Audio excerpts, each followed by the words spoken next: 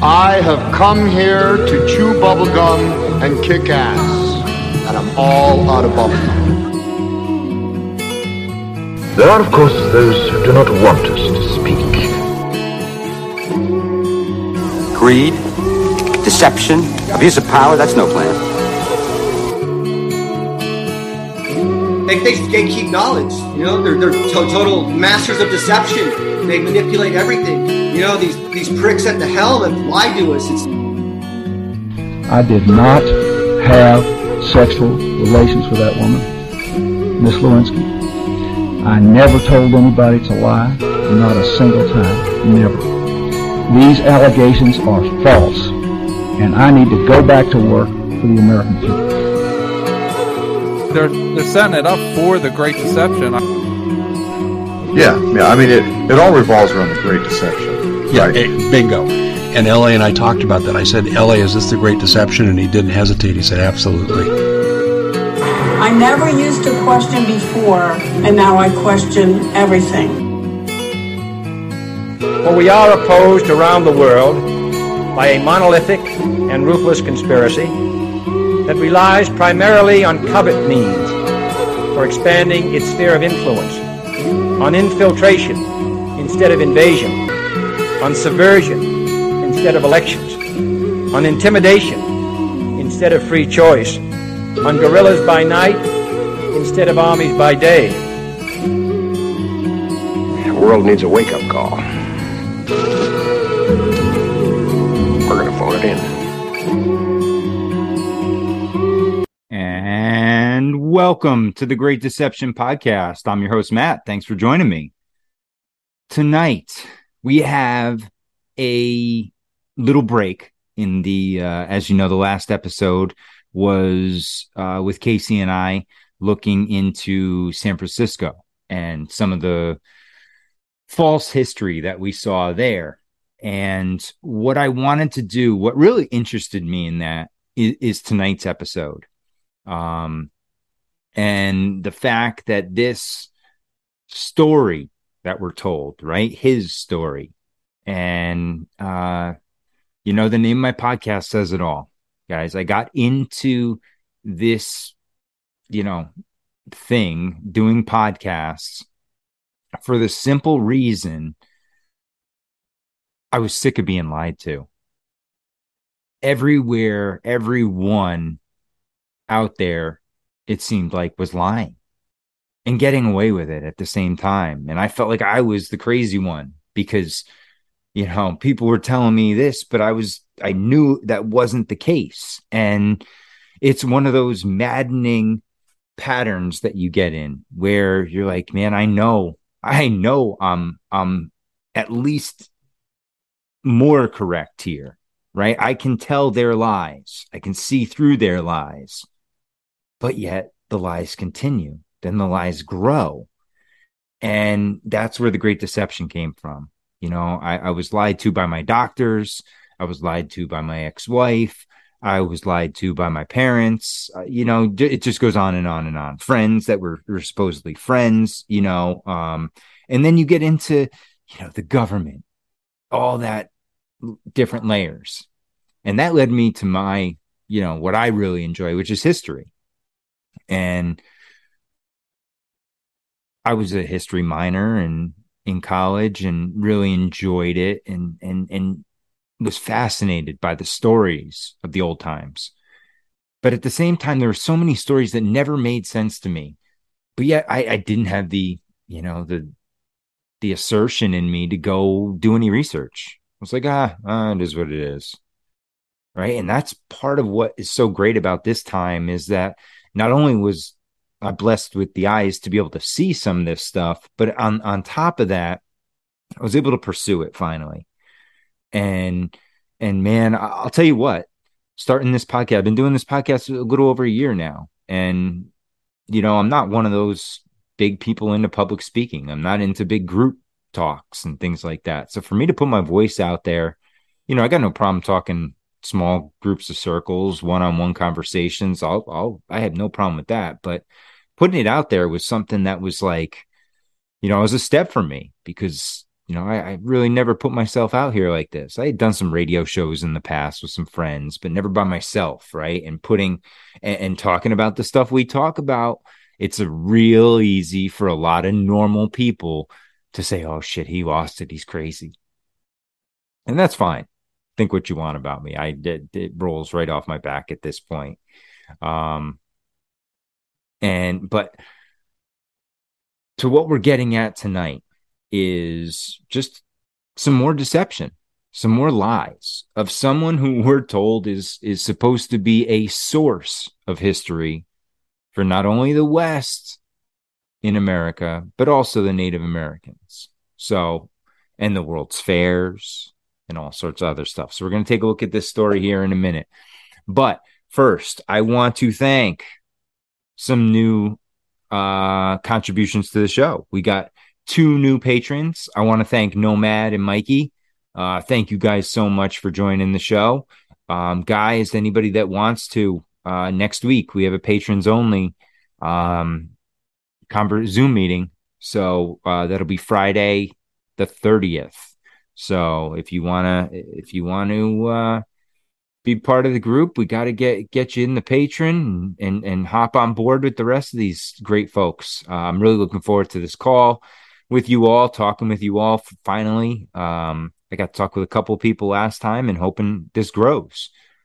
So patreon.com/The Great Deception. And then also, guys, there are other ways to donate to the show. And I got we got our first international donation this week via PayPal from Robert in Sweden.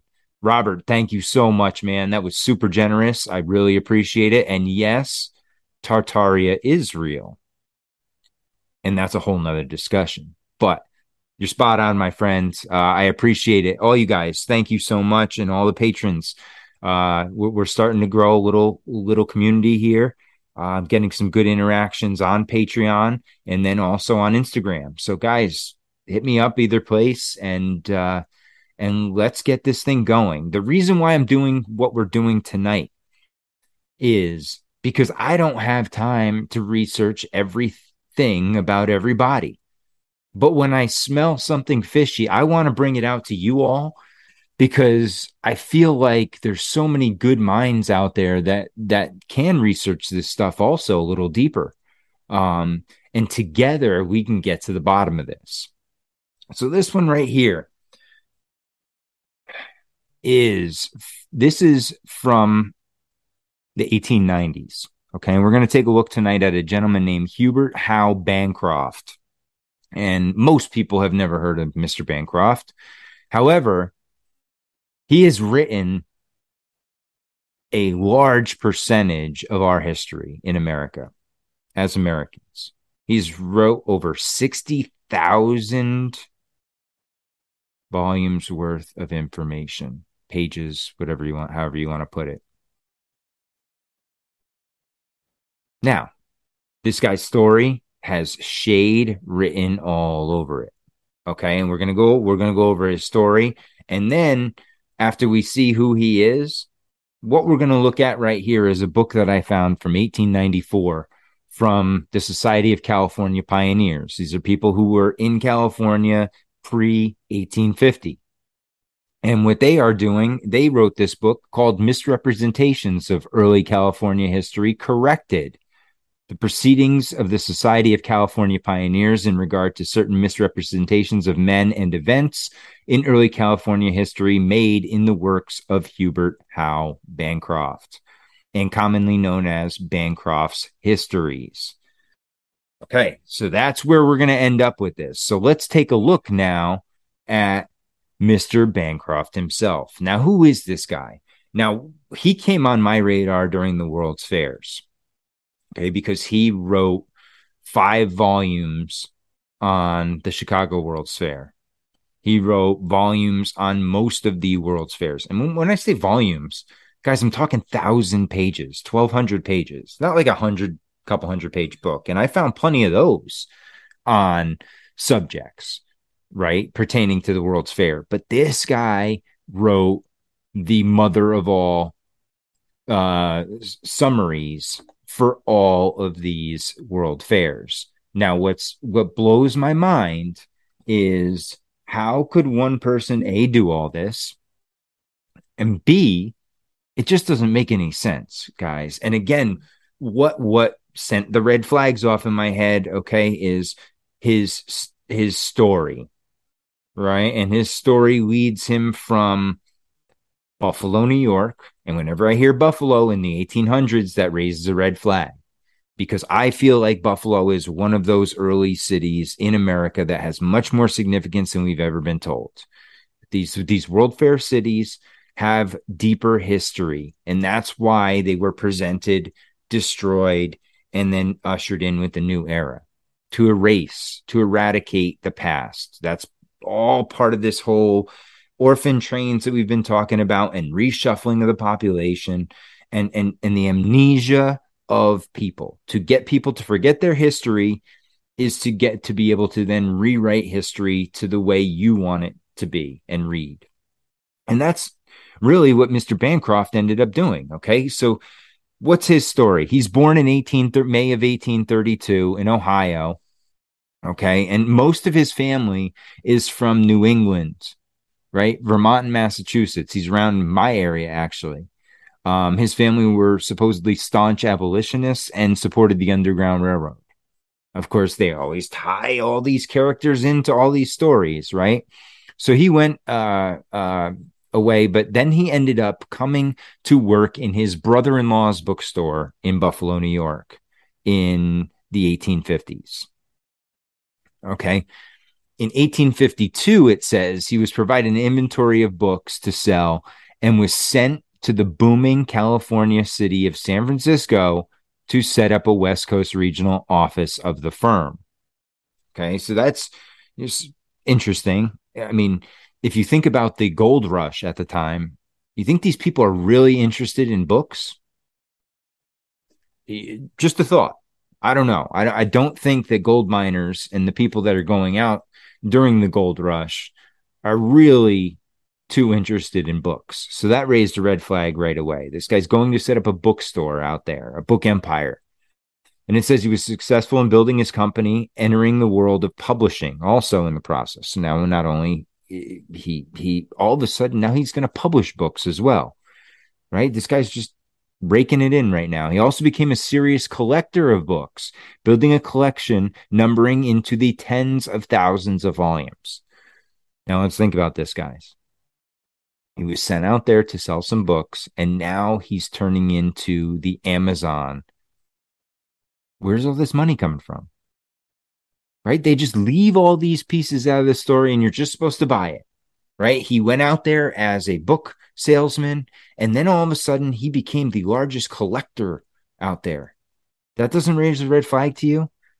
That maybe this guy was sent out there to go collect any information that was out there, gather it up, and then he would have to reissue it with his own little spin on it to fit the narrative.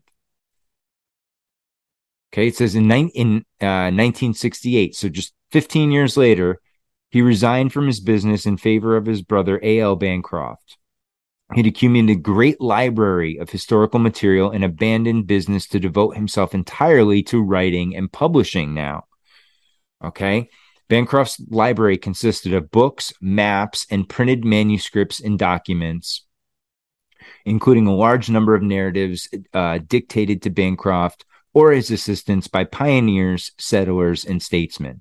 The indexing of a vast collection employed 6 persons for 10 years. So that's how much information he had. He had so much information, it took 6 people full-time round the clock for 10 years to catalog his information. The library was moved in 1881 to a fireproof building, and in 1900 numbered about 45,000 volumes. Okay, in about 40 years, this guy built up an empire. It's just amazing. He developed a plan to publish a history in 39 volumes of the entire Pacific Coast region of North America, from Central America to Alaska. He employed writers and wrote some of the material himself, though he credited only himself as an author. In 1886, the publishing establishment of A.L. Bancroft and Company burned, and the sheets of 7 volumes of history had written were destroyed. Okay, it's just very shady, all of it, the whole story. Okay, could it be true? Yes. Is it likely true? No, because I found people that contradict him already. So he started the Bancroft Library at UCal Berkeley. All right, and it has his name on it to this day. It has 60,000 volume book of his collection in 1905. They purchased it from him. So it's just, guys, we're just talking massive amounts of information. This guy supposedly wrote 60,000. Now, here's where I have a problem with Bancroft. Let's look at another article. This is just Wikipedia. Okay. And the reason why I show you guys Wikipedia, you're like, oh, why are you using it's because that's the closest thing we're going to get to the narrative. Right. And I want to show you what they're presenting as the story. And then I will contradict that with what I believe is, likely the story. And then what's really true is probably somewhere in between. But I leave that up to you to interpret and dig and look into yourself. So here we have it. This is from the Britannica. Okay, so I'm not pulling this from the Huffington Post or anything. We get a very different story about Mr. Bancroft. Okay, same thing. He published 39 volumes on the American West and the peoples of Western North America. And it says his work remains one of the great resources of information on the West. Now, when we think about that, his information is one of the great sources, yet a lot of it has been said to have been false by people who were there at the time. Okay, so now let's get into a little bit of Bancroft's backstory that differs from the Wikipedia account.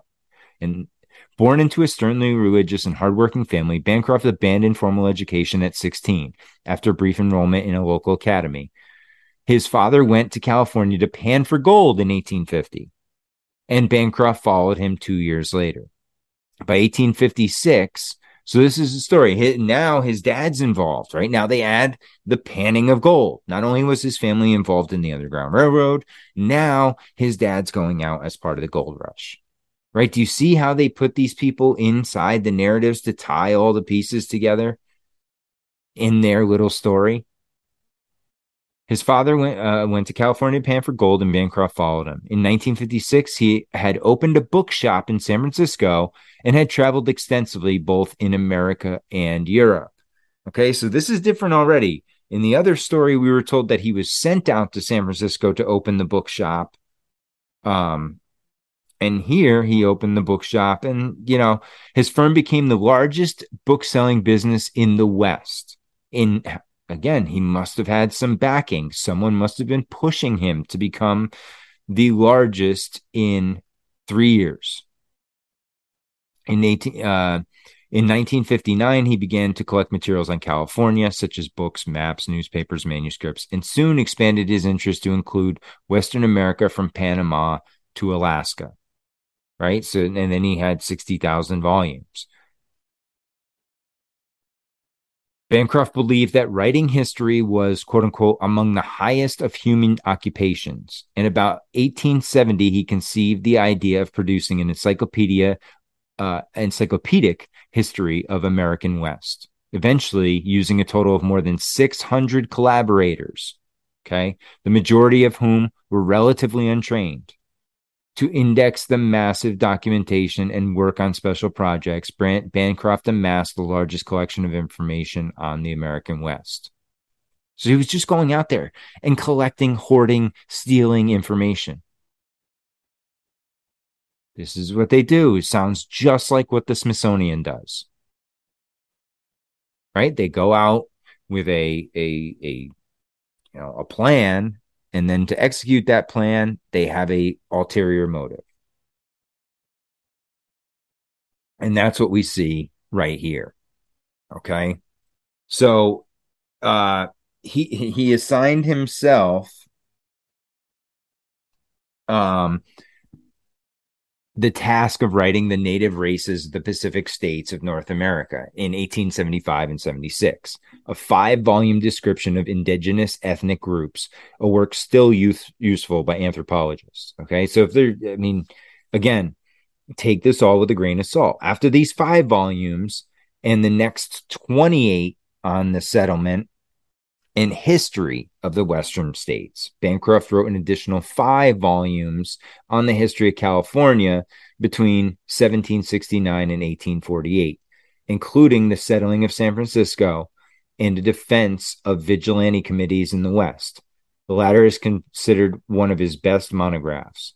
The 39th volume in this set is Literary Industries of 1890, his autobiography. Although Bancroft claimed to have written the entire series, other writers contributed, most notably Francis Oretta Fuller Victor, who wrote several volumes on the history of the Western states. Through an extensive publicity campaign, Bancroft achieved a gross return of more than $1 million. His other writings include The New Pacific in 1898, in which he argued in favor of U.S. imperialism in the West. Okay, and this is the part that gets me. Although Bancroft's work is marred by a general lack of careful scholarship and editing, his library, which he sold to the University of Cal Berkeley, okay, for $250,000 on November 25th, 1905, made available to great scholars the amount of historical material with a broad emphasis on cultural and social interchange in the origin and development of nations. Despite his frequent failure to identify his helpers, their contributions serve as a model for cooperative writing in large projects in historical research. Bancroft's history are still considered a generally accurate, valuable source on the history of the far West. Interesting. Okay, so at both of those claim he is a reputable person. Now, I'm going to take us off track for just a second, just a little coincidence, and I mentioned this before in the show, but the gentleman who assisted in writing, the chief overseer, that is, of the King James Bible, his name happened to be Richard Bancroft. Okay, is this another character replaying itself? I don't know. Maybe it's a coincidence, maybe not. I haven't dug that deep into it. But again, you start seeing these names over and over again. And then we look, okay? I was reading the other day on some false history book I got over here. What's it called? I don't even know where it is. It's probably upstairs in my room. But it's something to do with false history, where this guy's calling out all these historians for just basically fabricating and I guess they were coercing to get together to write history in a certain way. And he was calling them out on it. It's a really good book. I'll let you know what the title is. But back to this. George Bancroft, okay, from 1800 to 1891, was an American historian, statesman, and Democratic politician who was prominent in promoting secondary education in both its home state of Massachusetts and at the national and international levels. During his tenure as U.S. Secretary of the Navy, he established the U.S. Naval Academy at Annapolis. He was the senior American diplomat in Europe, leading diplomatic missions to Britain and Germany. Among his best-known writings is the magisterial series, History of the United States from the Discovery of the American Continent. Okay, again, what are the chances, guys? Another Bancroft that's writing the history of the United States in the 1800s. Now, mind you, okay, if that was 2022 and there happened to be, I'd say, okay, great. But back then, guys, the chances of this just being coincidence are so slim that I just can't buy it. I can't. Okay.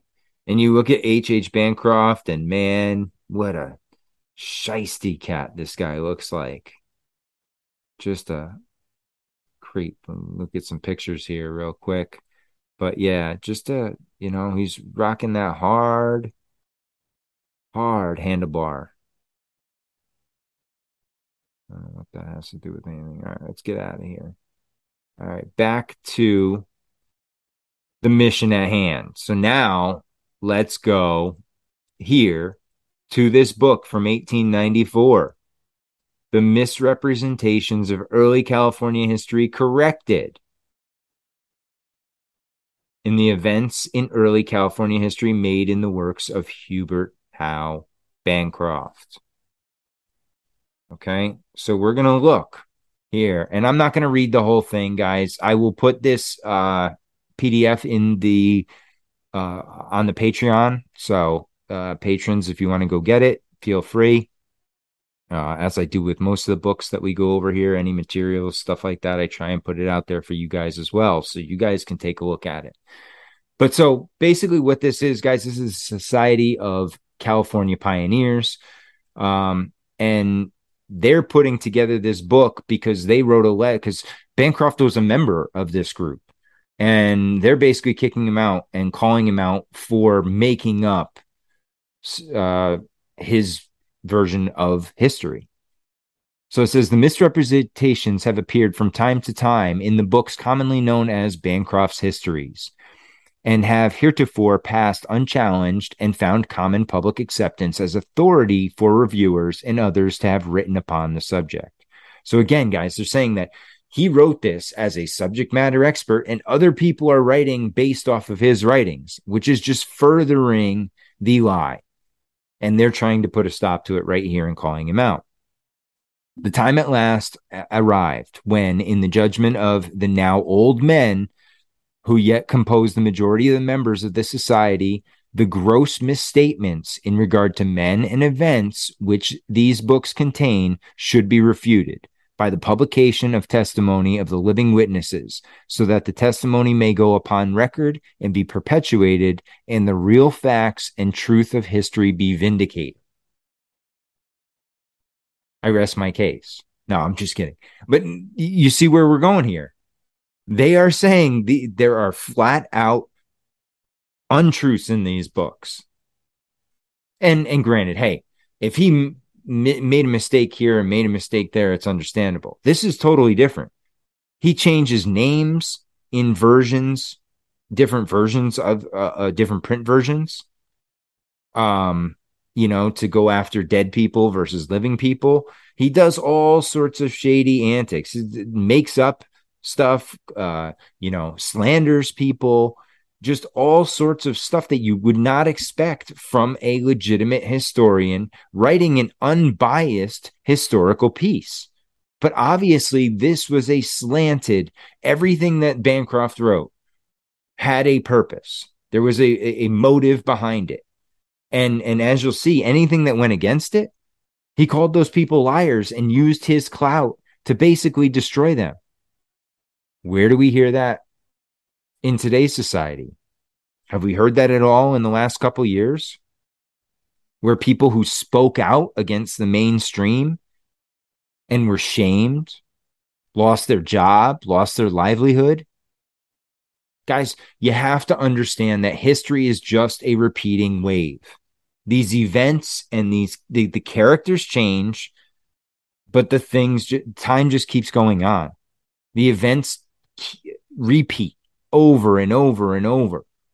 And this is another one of them. Okay, it goes on to say, this society can do no more, therefore, than to refer the whole subject to deliberative judgment of a discriminating public, in the belief that the common verdict of that public, as well as the posterity, will be that such so-called history as that herein considered will forever be held to be unworthy of credence, and will deserve and find no place in the public or private libraries of the world. So they're saying his books shouldn't be out there. They're not credible. And here's the case they're going to lay out. This is the letter they wrote from the Hall of the Society of California Pioneers, San Francisco, November 1893. Now, what had just ended in November 1893? That's when the World Fair ended, right? So I'm sure he was busy writing up the fake history of the Chicago World Fair. And I have those 5 books on that we'll go over sometime too. Okay, so this says, in the matter of the Society of California Pioneers versus Hubert Howe Bancroft, an honorary member of the said society. Okay, so it just goes through, and I'm not going to read all the stuff and all the accusations, but I want to give you, and that's why I will provide you with the book so you can read it yourself and dig in deeper. But what I want to show you is where they call him out, and you know, all the contradictions that he makes, and all the points that they have against him in his presentation of his story. Whereas all such statements have no foundation of truth and are unworthy of the labors of an upright historian, and only becoming to one who, in our judgment, strayed far from the domain of an honest writer with the purpose in view to mislead the reader and wrong the founders of a new state upon the extreme western boundary of our country, and by such statements did wantonly and maliciously wrong the old Argonauts. Therefore, quote unquote, resolved the name that the name of Hubert Howe Bancroft be stricken from the list of honorary members of this society, and that the secretary be requested to send him a copy of this preamble and resolution. Okay, so there you go. They are telling him, your ass is served. And it was interesting here. And malicious, he says, wantonly and maliciously wrong the old Argonauts, the people beforehand, right? Really interesting. And that's why, guys, we have to go back to these source documents. We have to go back to the people that were alive at the time, because once they are dead, history is done, right? Now we're at the will of someone's opinion. And that's why I love getting into these old, because you're hearing it firsthand accounts. To collect and preserve information connected with the early settlement of subsequent history of the country, and also in all appropriate matters to advance the interests and perpetuate the memory of those whose sagacity, energy, and enterprise induced them to settle in the wilderness and to become founders of the new state. Okay, and he says, whereas Hubert Howe Bancroft, in his so-called History of California, has within personal knowledge and recollection of many of the old pioneers here present distorted the facts and truths of such history, and maligned the memory of many of the men and most conspicuous as participants in these early events, more of which misrepresentations as illustrative of purposes of these resolutions, and summarized as follows. Okay, so you're seeing it right here. They're saying they do not agree. They do not agree with what he is saying, and that it does not match what happened. So it is his story, and they're going to call him out on it. So what do they say here? They say, first, Fremont is designated a filibuster whose almost every act in California was wrong from the beginning to an end, he says in his volume 3, blah, blah, blah. When the authorities very properly ordered him to leave California, he fortified a position on Gavallion Peak and raised the U.S. flag. This was foolish bravado, as he realized after a day or two of reflection in connection with Consul Larkin's advice in the site of military preparations at San Juan. So he ran away in the night. And they're saying this isn't true, right? And this gets back to this whole I don't know how many of you are familiar with the Bear Flag Revolt, but this is a big part of this piece that hits home. These people are arguing over this. And this isn't, again, this is just leading up to what they're going to actually supposedly, charge him with or call out his falsehoods. So, okay. And again, speakingly, a controversy which subsequently arose between Stockton and Kearny, in which Fremont was loyal to Stockton as he was to the duty bound to be. Bancroft sneeringly remarks, though technically disobeying military orders, Fremont could not, with the honor that should prevail among filibusters as well as thieves abandon his chief, etc. And he closes his biographical sketch in these words: Fremont did more than any other to prevent or retard the conquest of California. He is to be regarded as an adventurer of marvelous good fortune, for a man of moderate abilities to be made conspicuous before the world or to enjoy opportunities that cannot be utilized. There are but a few of the many false and malicious statements made by Bancroft in regard to Fremont, and which we have thus specifically quoted with proper reference to volumes and pages where they may be found. Through his history, Fremont is constantly misrepresented, and the part that is played in his acquisition of California is constantly belittled and distorted to suit the seemingly vengeful malice existing in the mind of the historian, the cause of which it is not our purpose or duty to inquire into. So they're saying right there, he had vengeance, right? They don't know why, and they're not going to dig into why, but they're going to tell you this was done maliciously. This was done intentionally. And what does this say to you? Because what it says to me, it's very disturbing. Okay. The fact that historians, right? And we know these people do this, they're human and they're flawed. But the fact that historians can write their version and put their spin on it is where my problem with the narrative comes in, because it's not what they say. They pump up certain people in stories. They beat down others based on their relationships or how they're trying to portray the story or the events of history. And that's not right. And we have to call these people out. And that's why I love this book so much, because this is the first time I've ever seen any historian get called out on his shit. And they really call him out hard here. It's 74 pages. Okay. Okay, so let's get to the second point. It says, second, because of the malicious misrepresentations of the characters of some of the men who were among the earlier pioneers of California and who were also among the founders and respected members of this society up to the day of their death, as an instance of the following. So then he gives a couple people. Okay, so we'll go through Andrew J. Grayson, a man renowned in the scientific world as an ornithologist, whose contributions to that branch of scientific knowledge are commonly acknowledged as hardly inferior in value and interest to those of the Audubon.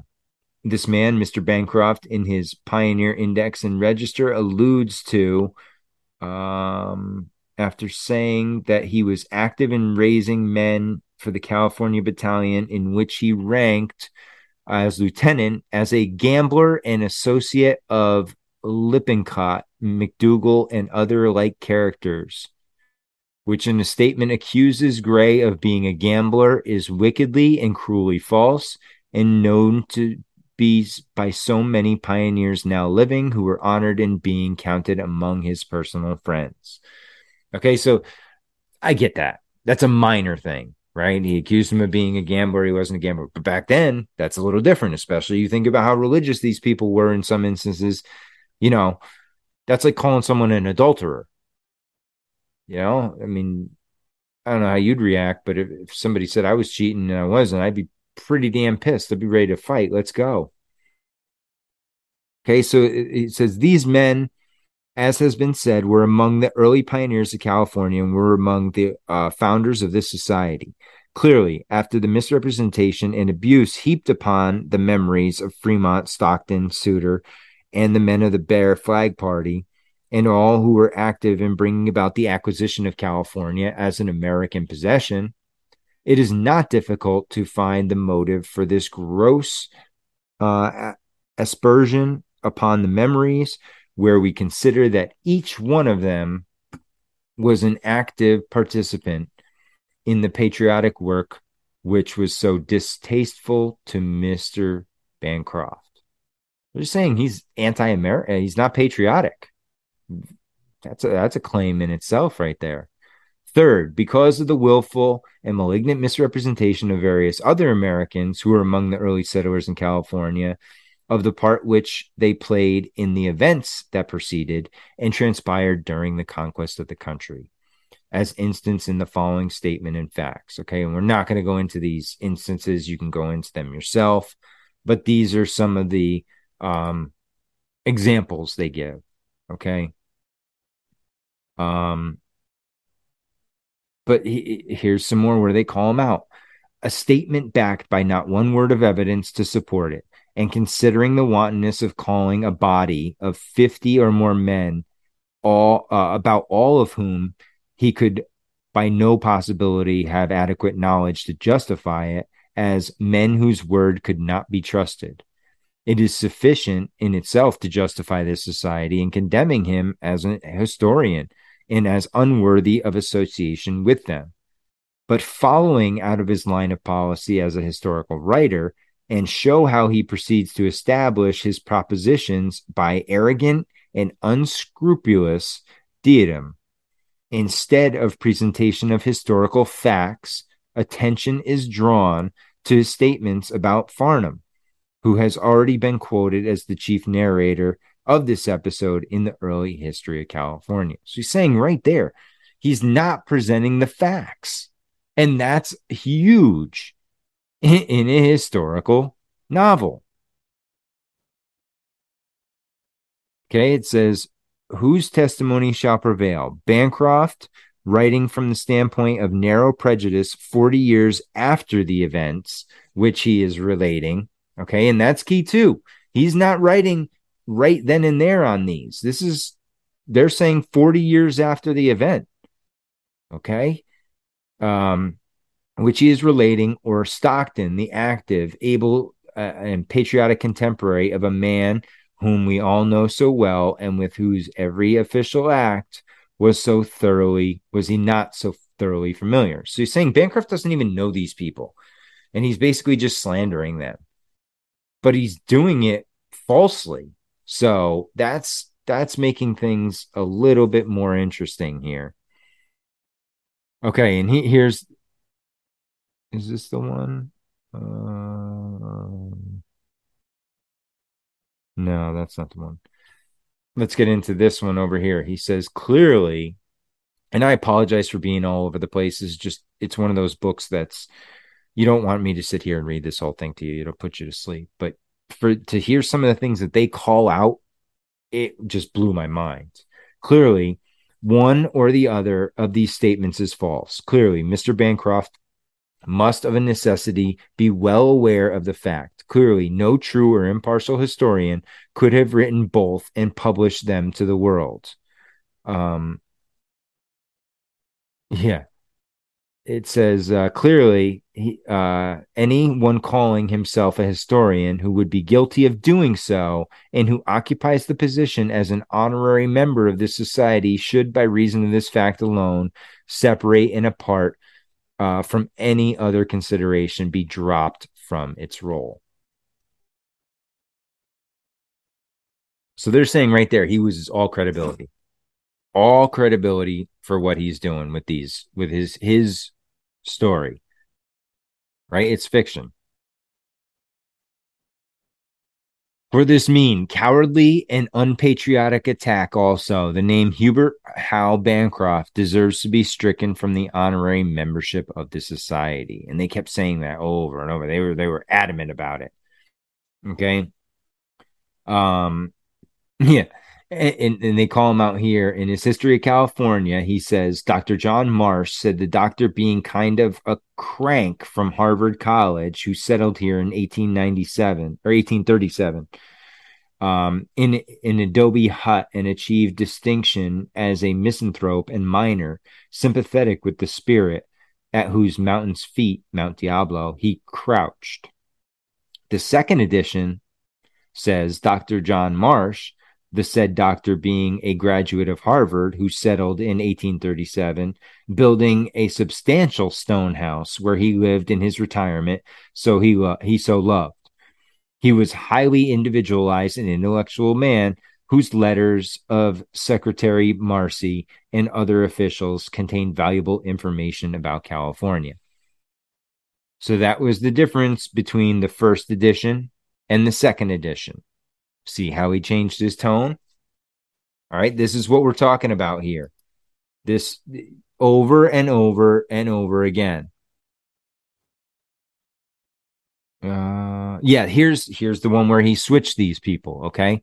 But with the ease with which Mr. Bancroft can shuffle out responsibility as a historian is best illustrated in another passage from Volume 2, where in the first issue, in alluding to Volney E. Howard and Terry, he said, what was Howard's patriotism? Self-glorification? Pompous display? Blood and thunder greatness? What was Terry's patriotism? Partisan jealousy, malignant passion, bloodthirsty revenge. And then in the new issue of the same volume, this passage was modified by simply substituting other names for those of Howard and Terry, so that it reads as follows now. What was McGowan's patriotism? Self-glorification, pompous display, blood and thunder greatness. What was Casey's patriotism? Partisan jealousy, malignant passion, bloodthirsty revenge. So he's changing it. It's bullshit. He wrote a story that he wants us to take as fact. It's not fact, guys. What these historians write, that Farad Zawas out in Egypt, that Egyptologist, is the biggest crook in the world. He has hidden more history. He has retarded the study of Egypt more than any person you can imagine out there. Yet they parade this guy around like he's the Jesus of Egypt. He's one of their puppets sent out there as an agent of chaos to distract, to keep us off the trail, to falsify history, just like Bancroft's doing here. Somebody sent my assertion is someone sent Bancroft out there to go collect all the information that he could on the West, and then we were going to make sure it never got out to the public, and that he was then tasked with writing the official narrative, his story of the West. And that's my contention. I will stick to it through and through. And this is part of my what makes me feel validated is that this guy's just he's another one of those characters in the play. They gave him credit for much more than he ever had done. Right? He never wrote all these 60,000 pages. Get the hell out of here. He had 600 people helping him out. He didn't write hardly anything. These people went around. They copied out of old books. They changed names. They changed dates. They changed places. Renamed things. This was a total whitewashing of history. And this is what they do. This is how the narrative works. The burning of the Library of Alexandria, right? If that place even did exist, why would they do that? It's just to scatter us. If we don't know our history, how can we know what we are, where we came from? If a tree does not have strong roots, it will not grow very efficiently. And that's what we are right now. We are a people, Graham Hancock says, a people with amnesia, right? We have no roots. Our roots have been burned. So my goal is to dig through, sift through the lies, call out the lies, and then move on. Because then I know, okay, I have to pay no more attention to this. And Bancroft is one of those cats. We don't have to pay any more attention to him. He's full of shit. You can read his books. You can read it and take it with a grain of salt. But it's not the be-all, end-all. His credibility is shot. Okay? He's as credible as Milli Vanilli. But mainstream will have you. He's still got his library. They never took away his library. No, because it's all about money. And that's what this boils down to. He's part of the plan, trying to put out their agenda, their narrative. Okay? Bancroft's histories were the constant and sweeping assertions that all men who ever wrote upon California in a historical and other way, who have reached conclusions that are contrary to those of Mr. Bancroft maintains, are liars, as the briefest way of disposing of their narratives. and this too usually without the support of evidence to sustain the arrogant and ill-bred dictum, taking it for granted that such dictum will be held by the general public as an imperial edict, not to be gainsaid or disputed, coming from so high an authority as himself, as the historian of historians of the age we live in. Now, replace history with science, and this motherfucker is Dr. Fauci 2.0. Right? That's exactly what it was. We're supposed to just trust him, and the general public is supposed to take what he says as an imperial edict, not to be gainsaid or disputed, coming from so high an authority as himself, as the historian of historians of the age we live in. Fauci's the doctor of doctors, right? You couldn't question him. If you questioned him, you were questioning science. Well, guess what, folks? Science is all about fucking questions, asking questions. And once we stop asking questions, it is no longer science. It is indoctrination. And that's what these stupid people that fucking want to keep saying it over and over. I'm heated about this because I'm so sick of these people being put up there on a pedestal. And if we can prove they're lying, we're the crazy ones. It's such bullshit. One fact stands out with singular prominence throughout these cowardly assertions, and that is the fact that every one of the men whom he thus denounces as liars have long since passed over to the great majority and can no longer answer to these cruel attacks upon their memories. Right? So the guys die, and then you call them a liar, and they can't even defend themselves. Sounds a lot like what we went through with this whole scamdemic. Should be noted that no regular diary or log of this voyage exists or is known to have been extant. Of the three narratives which I have cited, one perhaps was written from memory by a companion of Drake. The others are compilations from notes of the chaplain Fletcher, written under circumstances which we know but little, by a man not noted for his veracity, and from the reminiscence probably of others. Again, on page 91, he says, few have been sufficiently impressed with the fundamental truth that Chaplain Fletcher was a liar. So, he's all about sullying people. Okay, so what I want to do now is I want to get to, that's kind of the backdrop of what they're accusing him of. I want to get to the actual letter now. Yeah. Okay, so here we go.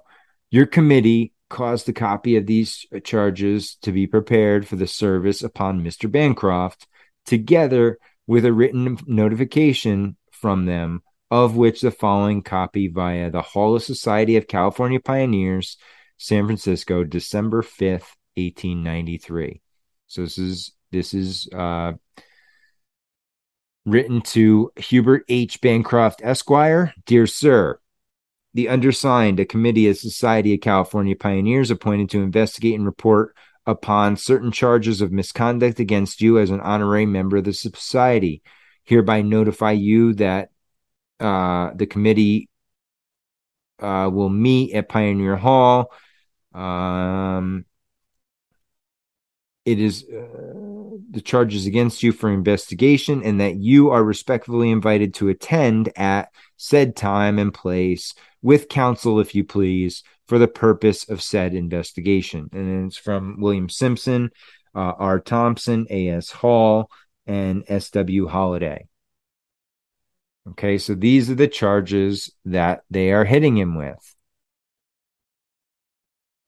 Okay, so first, the charge set forth in the first count of said indictment touching Mr. Bancroft's treatment of the names Fremont, Stockton, Suter, and the men of Bear Flag Party, of which are covered by the preamble and resolutions introduced by Mr. Farwell and adopted by the Society as herein before set forth your committee find are fully sustained. Second, the charges grouped in the second count of the indictment, and which consist of instances of unjust and cruel attacks upon the names and memories of early pioneers who were among the originators of early members of the society, and none of whom are now living, your committee also find fully sustained. So that's what we just talked about, that he's attacking these people who are dead, and they can't speak for themselves, and they were members of the society too, upstanding members according to the other members. Third, the charges of misrepresentation of the facts of history and maligning the memories of those Americans and others who were unjustly arrested and expatriated to Mexico in 1840 under circumstances of extreme cruelty and injustice, and of abuse and vilification of T.J. Farnham, who was an eyewitness of the affair and who wrote an account of the same in his book published in 1852, Life, Adventures, and Travels in California. Your committee find and are fully sustained and compromise in themselves an act unworthy of any fair-minded historian and abhorrent and every unprejudiced and patriotic American citizen. So again, he's calling them out, that these people that were sent to Mexico, Bancroft just shit all over them, and that was unwarranted.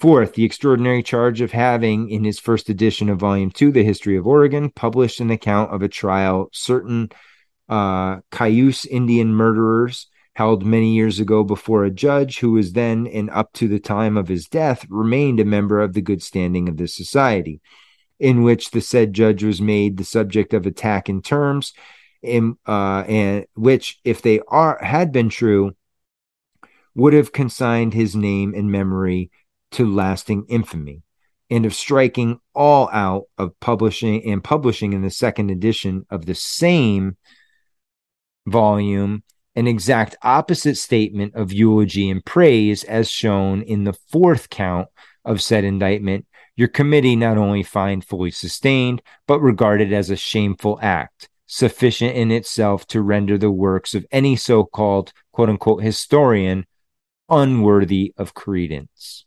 And they're going after him. They're saying he has zero credibility if he did this. Fifth, the apparently malignant and certainly cruel and unjust attack upon the name and the memory of General Grant, who, while living, was an honored as well as an honorary member of the society, as set forth in the fifth count of his indictment. Your committee find fully sustained and cannot refrain from expressing the opinion that retain the name of General Grant in its list of honorary members, together with that of this maligner, Hubert Howe Bancroft, would be an act inconsistency unworthy of the name and fame of the Society of California Pioneers. So basically, they're just saying Bancroft isn't worthy to be in their little party, in their little group. Sixth, the group of charges comprised is the sixth count of this indictment, wherein contradictory statements in regard to early pioneers appear in the different editions of the same volumes, and the pusillanimous treatment of the late Judge Terry's conflict with the vigilante committees of 1856, as related and exposed, we find fully sustained. Seventh, the closing or seventh count of this already more than severe indictment, wherein it shows that Mr. Bancroft's method of writing history are to assert certain conclusions of his own in regard to the men and events of the period, which he has written to denounce all who differ with him as liars, no matter what part they may have played in the events, how much better may have been their opportunities of knowing the facts of history, how upright may have been their lives, or how unsullied their reputations while living, and find fully sustained. Finally, the cases presented against Mr. Bancroft as a whole constitutes, in the opinion of your special committee, valid reasons why the name Hubert Howe Bancroft should no longer be permitted to remain upon the role of this society as an honorary member. Okay. And they say, we may be permitted to add that in vindication of the truth of the early California history and the real facts relating to the conquest and acquisition of the country by the United States, as well as in vindication of the memories of the many early pioneers who have been maligned, misrepresented in these so-called Bancroft histories, your committee recommend that the board of directors be requested to have all the proceedings heretofore had, as well as those which may be had, upon the subject matter here under consideration, compiled and printed in proper form for general distribution among public libraries of the United States and elsewhere, as may be deemed desirable and prosper, and signed by those same four folks. And then they offered a resolution in the Bear Flag Revolt, and I'm not going to get into that because that's, basically he says right here, we are therefore of the opinion that Bancroft has neither fairly nor truthfully set forth the motives and character of the Bear Flag Revolt in his history of California, and his allusion to it as the criminal outbreak of vagabond settlers is flagrantly and maliciously untrue. So the last point here, W.B. Farwell moved that the resolution offered by Dr. Washington Eyre proposing that the name Hubert Howe Bancroft be stricken from the roll of honorary membership in the society be formally adopted. On being duly seconded, this question was called, and on being put to vote, the chair declared carried unanimously, and that Hubert Howe Bancroft was no longer an honorary member of this Society of California Pioneers. Dr. William Simpson, after reading his resolution in relation to the Bear Flag Party, moved its adoption. On being duly seconded, the chair declared it carried unanimously. And just like that, Mr. Bancroft, okay, he was put in his place.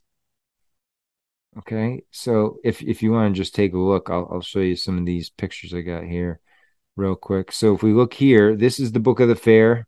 Okay, where do we go? Let's go back here. Book of the Fair. Okay, this is that 1,000. I have 5 volumes. Okay, so it's a couple hundred pages each. It may be even more. Let's see. We got it right here. Let's open it up. All right, so here's the first one. This is book 1. All right, so let's open book 1. How many pages? Yeah, 200 pages. So it's not that big. But what it is, when you look at these books of the fair, he's going through everything. Every bit of it he writes, documents, has a story for. Okay, and like I said, eventually I'll post those up there too. But this guy, he's just a shyster, one of those shady characters. So if you look, here's his editions. Right, it was estimated to go for 1,000 to 1,500. It's 39 volumes. That's the history of the West, North American West, from Panama to Alaska, and then all of his Indian novels, his California, his Oregon. It went for like $600, but still, that's a lot. 39 volumes this guy wrote. Okay, let's think about that. This is the creepiest picture I've ever seen in my life. This is like his family, but they like Photoshop or like cut the pictures and pasted them in together. It's like a collage. It is so Addams Family creepy. Oh, I don't know. It just gave me the creeps when I saw this fucking picture. It's so weird. There's Bancroft with his handlebar. Okay. Historian of the Pacific States. You see what they do, guys? They just prop these guys up. Okay. So here's what he wrote. The History Races of the Pacific States, 5 volumes. History of Central America, 3 volumes. History of Mexico, 6 volumes. History of Texas and North Mexican states, 2 volumes. History of Arizona and New Mexico, 1 volume. History of California, 7 volumes. History of Nevada, Colorado, and Wyoming, 1 volume. History of Utah, 1 volume. History of Northwest Coast, 2 volumes. History of Oregon, 2 volumes. History of Washington, Idaho, and Montana, 1 volume. History of British Columbia, 1 volume. History of Alaska, 1 volume. California Pastoral, 1 volume. California Interpocula, 1 volume. Popular Tribunals, 2 volumes. Essays and Miscellany, 1 volume. And The Literary Industries, which was his autobiography, is 1 volume. Okay. The volumes are in size octavo of about 800 pages each and are published at the uniform price of $4.50 a volume in cloth and $5.50 in sheepskin. I think this book was from like the early 1900s or something. It was ridiculously expensive to get these books of Mr. Bancroft. But so that's it, guys. That's what I got for this very, very interesting story here. Because, guy, like you saw, 60 volumes. This guy is supposed to be the most, credible historian of the West. And we find out right here, the Society of California Pioneers rips him up, down, and sideways, says he's not credible. He, as a historian. And we should really take his work with a grain of salt. And I agree with him. And that's the way we should look at all these historians, right? And this is what bothers me so much about, and why I don't get into the back and forth much on the different forums when it comes to these people who are dead set that the narrative was the way it happened. And that anything you say counter to the narrative, you're just a retard. It's like, come on, guys. You're going to tell me that this is bullshit, but hook, line, and sinker, what you've been taught is absolutely true. There's no questioning it whatsoever. We're just supposed to blindly believe, okay, that in Chicago in 1893, and I always go back to this one because this one, I still have anyone that can explain this to make sense. That you took 690 acres of swampland and in 2 years, pre machinery, heavy duty machinery, 690 acres, and in 2 years, landscaped the swampland. They did all the irrigation, did all the electrical work, did all the foundations for all the buildings, and then put up 200 buildings, 14 of which were some of the largest buildings on the planet at the time. And we're just supposed to suck on that narrative tea. Come on. You got to be better than that. You can't, you're telling me right there, I can't question that there's nothing shady about that. And that we can't question the buildings, and that some of them might have been permanent. And yeah, they did build buildings. We're not denying that. At least anyone with half a brain is not denying that at the World's Fair, there was construction that took place. Of course there was. They had to refurbish the old buildings. They had to mix in some new buildings. And there was your fair. And we're going to get into the fairs. I'm getting on a kick right now. Like I said, Casey and I, we're going to do part 2 of our San Francisco. I believe next week we're getting together to do part 2 there. And we're going to look at the 1915 San Francisco World Fair in that one. I plan on doing a deep dive into Buffalo World Fair of 1901 again, and St. Louis of 1904. Those two have always rubbed me the wrong way. And then what I want to do, eventually, I want to take a look into the European ones, specifically the Paris, because those Parisian World Fairs were like Chicago-esque. And that's actually what pushed Chicago to be Chicago, was one of the Paris Expos. But after we wrap up this little San Francisco, California kick, I want to take you guys back to Chicago, and we got to re-look at the Chicago fire, because the more I've been digging into that a little bit more, and we're going to read some firsthand accounts of those fires. And you tell me if it was a fire, because the shit that went on that day in those fires is some of the wildest stuff I have ever heard in my life. Just, apocalyptic movie and beyond. So you're going to want to stay tuned for that. And I will give you those documents once I put the show out. Those will all go up on Patreon, much like this book right here will be up on Patreon when this episode comes out. And that's what we're trying to do here, guys. I'm trying to share information. I'm trying to have others question things also. And then not only question, but then go do a little bit of research, right? It's not going to hurt. Go dig in a little bit. Get your hands dirty. See what you find. You may find a giant nothing burger.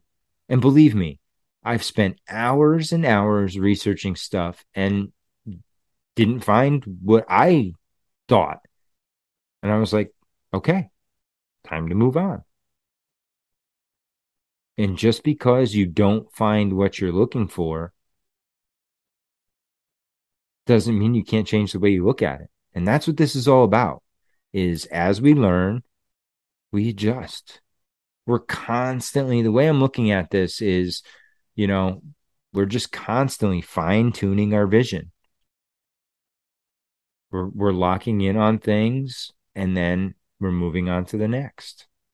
And guys, what we're doing here is at first I was like, I don't know how important this is, but this is real important.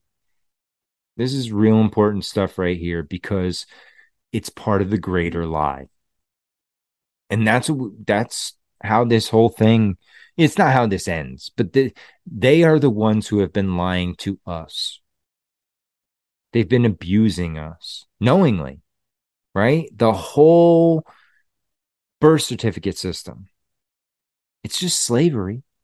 Go listen way back to my Act of 1871 episode, and you'll hear how they have manipulated this system to be this way. And it is what it is. It's not like you're gonna light this thing on fire and fix it all and change it. No, it's gonna eventually run its course. Like I said, what I say earlier, everything is a wave. And right now they're riding a wave, but guess what? It's crumbling beneath their feet. It's falling apart. Okay? And guys, do me a favor. Please don't listen to the stupid fucking fear porn anymore. I'm going to go off on this on Monday Night Master Debaters this week, because another date has come and passed with a giant nothing happening. Okay. And what I need you to do is don't get distracted. That's what those dates are out there to do. They are weapons of mass distraction. It's like if you're being hunted, right? You're going to throw some breadcrumbs off the trail to try and mislead people. That's what these dates are. That's what a lot of these podcasters out here are. Agents of misinformation. Especially the fear porn guys. The fear porn pushers are the worst. If you're listening to fear porn pushers, get out now. They're lowering your vibration. They're bringing you down, and they're preparing you for nothing. They haven't been right about any of this. Okay? You want to go listen to somebody who knows what's going on and has been hammering it over and over and over? Go listen to Charlie Robinson over at Macroaggressions. He breaks it down the best out of anyone I heard, without, pushing the fear porn to an extent. And again, you got to take all these guys with a grain of salt, because you don't know them. But at the same time, you should also see through the bullshit. The guys that are constantly, the world is going to end, everything's bad, there's going to be a crash, this, crash that. Guys, shit constantly changes. We can't live in a bubble. Everything isn't going to be perfect all the time. But if you're living in a constant state of fear, you're fucked. Because that's exactly what they want. When you're in a state of fear, you are not thinking clearly. You are not looking out for your best interests. And you need to just stop. Look around. Realize what's important. I've been talking with a friend this last week, and man, she's just opened up my eyes to a lot, because after all the shit I've been through the last couple of years, there's days when I look and I'm like, damn, man, I actually have made some progress in this. But this battle isn't one that's won easy. It's a daily battle, internal battle with yourself. Are we going to do what's right? Are we going to do what's wrong? Are we going to do what's natural? Or are we going to consume? Just be in that consumer mindset. And that's what they want. They want us as far away from natural as possible. No connection with God. No connection with nature. No connection with family. Why? Because then you're easily manipulable. And guys, we don't want to be those. I hope that the people that listen to this show are better than that. I hope you're the ones who are leading your school boards when they're trying to pass these ridiculous nonsense. You're out at those meetings sticking up for your kids. You're the ones out there who won't let adults do things to kids. That's who I hope are listening here. The people that question, the people that will act when they see wrong. Because it's one thing to call it out, but it's another, we have to act on it too. Because just letting it go is acceptance, unfortunately. Now, what do we have to do? We don't have to go kicking and screaming. No, call it out for its bullshit, bring it to the attention, and move on. It's real simple, right? And I was dealing with that this weekend at my son's soccer game, dealing with one of those parents who, it is what it is in this day and age. And it just came to the point where, okay, fine. Do what's best for your kid. We'll do what's best for the team. And if it means we have to go our separate ways, we have to go our separate ways. But we're not creating nonsensical rules for one person. It's not how this game works, folks. The majority does not have to acquiesce to the minority because they want to feel included. No. Tough shit. Pull up your big boy pants, big girl panties, and get something done. All right? Because that's where I'm at right now. I'm just sick of all this. Everybody wants everything done for them, handed to them. No. Get up, do it yourself. Take the first step. It's on you. Period. All right. You guys want to get any Great Deception podcast merchandise? We have a Teespring store in the link below. Go check it out. We got t-shirts, hoodies. Hoodies are nice and warm. It's starting to get cold. I don't know about you guys, but up here in New England, fuck, we had a 30-degree night the other night. It was chilly. So sweatshirts come in handy this time of year. But also, you want to help out the show, you can contribute. We have a Venmo and a PayPal down below. You can make a contribution that way, or the Patreon. Patreon is a great way.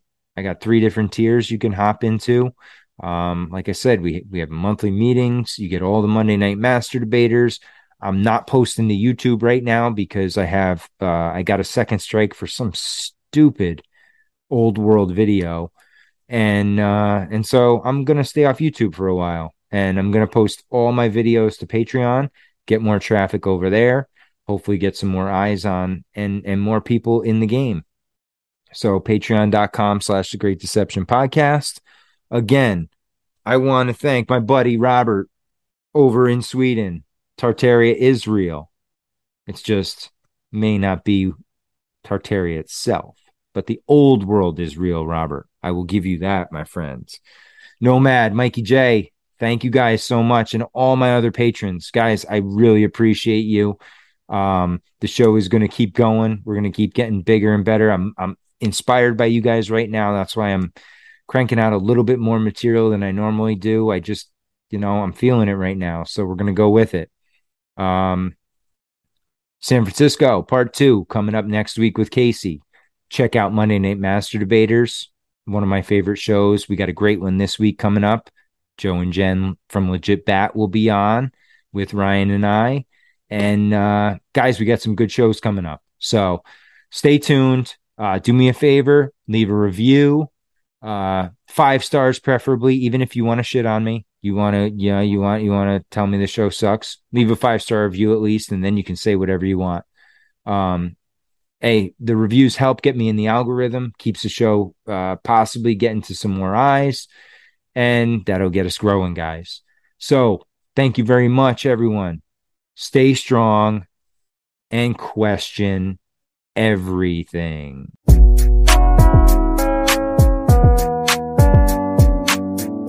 Makers of men, creators of leaders, be careful what kind of leaders you're producing here. I don't know if Charlie's silence here today is right or wrong. I'm not a judge or jury, but I can tell you this. He won't sell anybody out to buy his future. And that, my friends, is called integrity. That's called courage. Now that's the stuff leaders should be made of.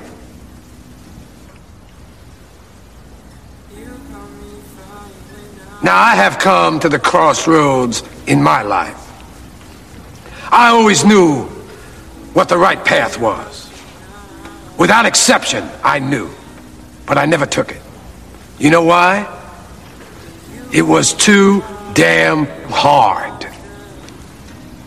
Now, here's Charlie. He's come to the crossroads. He has chosen a path. It's the right path. It's a path made of principle that leads to character.